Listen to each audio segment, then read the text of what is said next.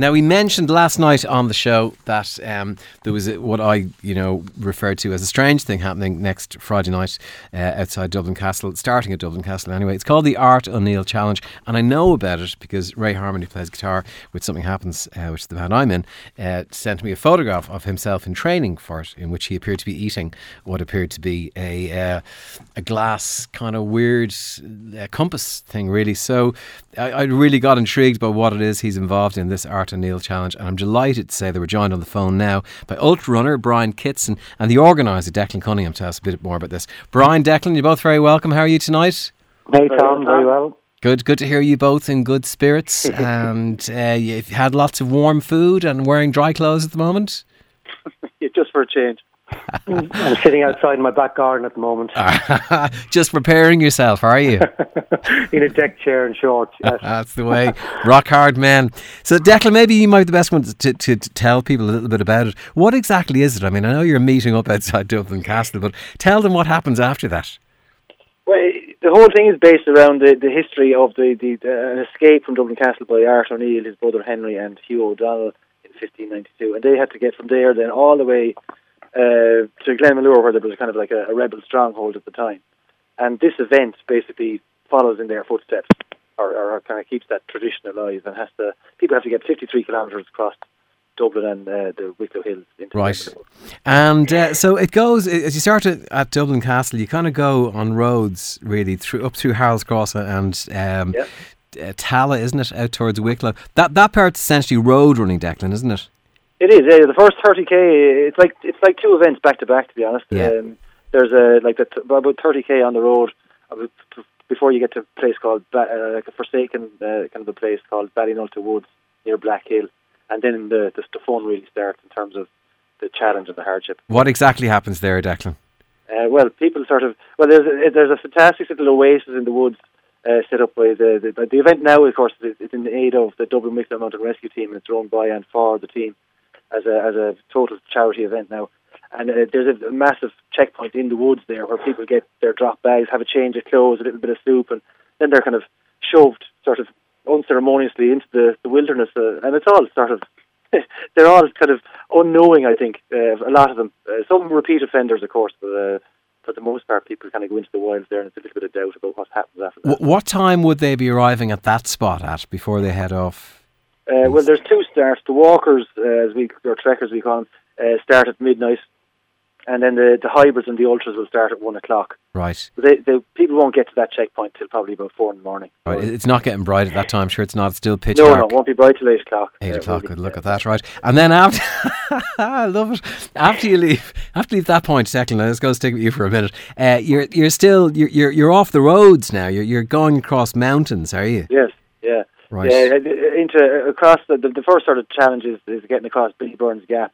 And navigationally, where the route goes, it can be quite difficult. But there's this sort of an unwritten mantra, certainly amongst the ultras, that if in doubt, head south, and that sort of applies. But use that sort of mantra at your peril.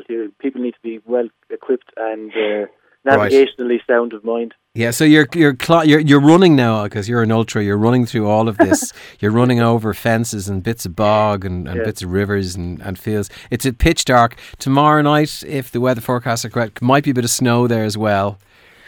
Well, I was out on the course today. There's certain sections I like to mark just to for safety reasons. I have a vision of you urinating on them or something. No, not marking in that sense. No. All right, good. Yeah. People use their eyes more than their nose to get around in the hills, at least. No, but just there's certain river crossings we like to kind of get people to use or stuff like that. But there's a little bit of a dusting of snow at the moment. Some of the roads are a little bit kind of iffy, but it's all steam ahead. Yeah, Brian, you've done this 3 years in a row. This is your fourth year, isn't it? I have indeed, Tom. Yeah. What was your first year like?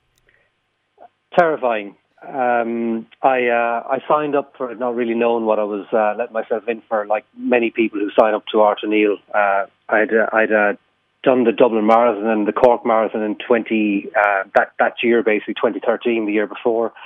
And myself and a pal decided to take on Art O'Neill. Didn't really know how to navigate, had no real mountain experience, and we bought a compass a couple of couple of days before Art O'Neill started and kind of figured out how to use it by reading the instructions on the back of the compass box, and off we went into the mountains. And Declan is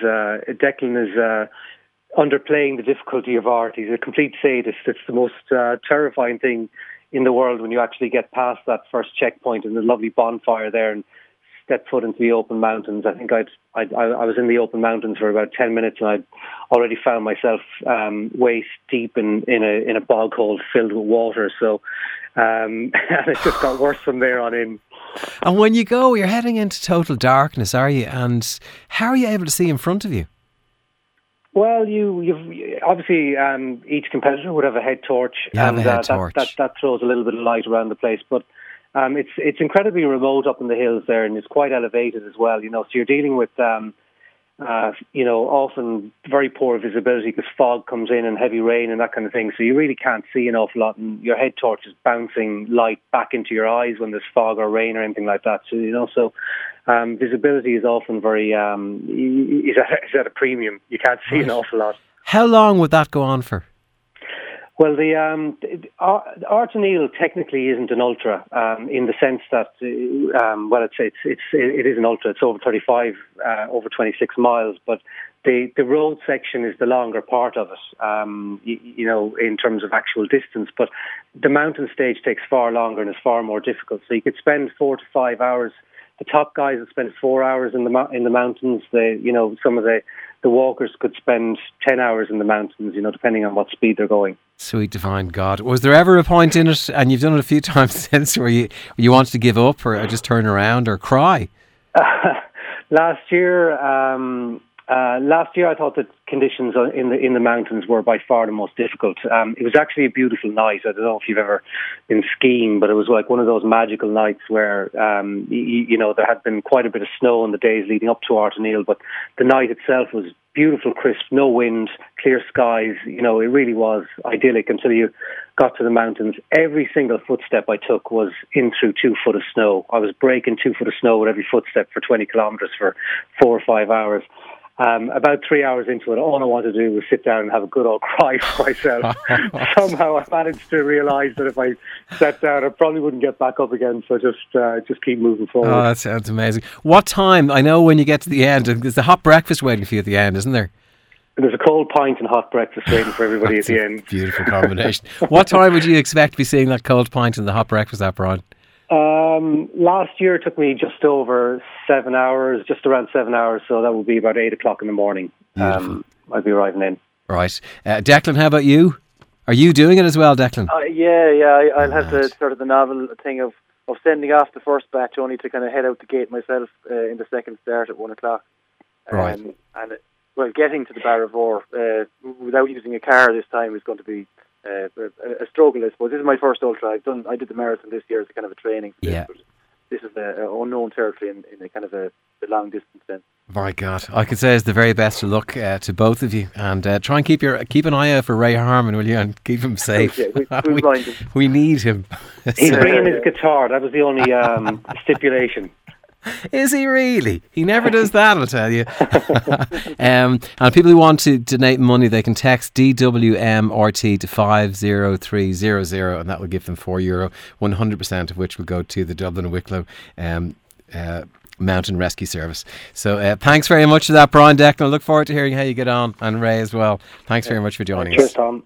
Fair play to them. The Art O'Neill Challenge. So think about that on Friday night. Many of you may be heading out around town or wherever you are for a nice few pints and a bit of a see whatever action lies in town. If you see those people heading up the mountains running past you, now you know what they're getting up to. God bless them.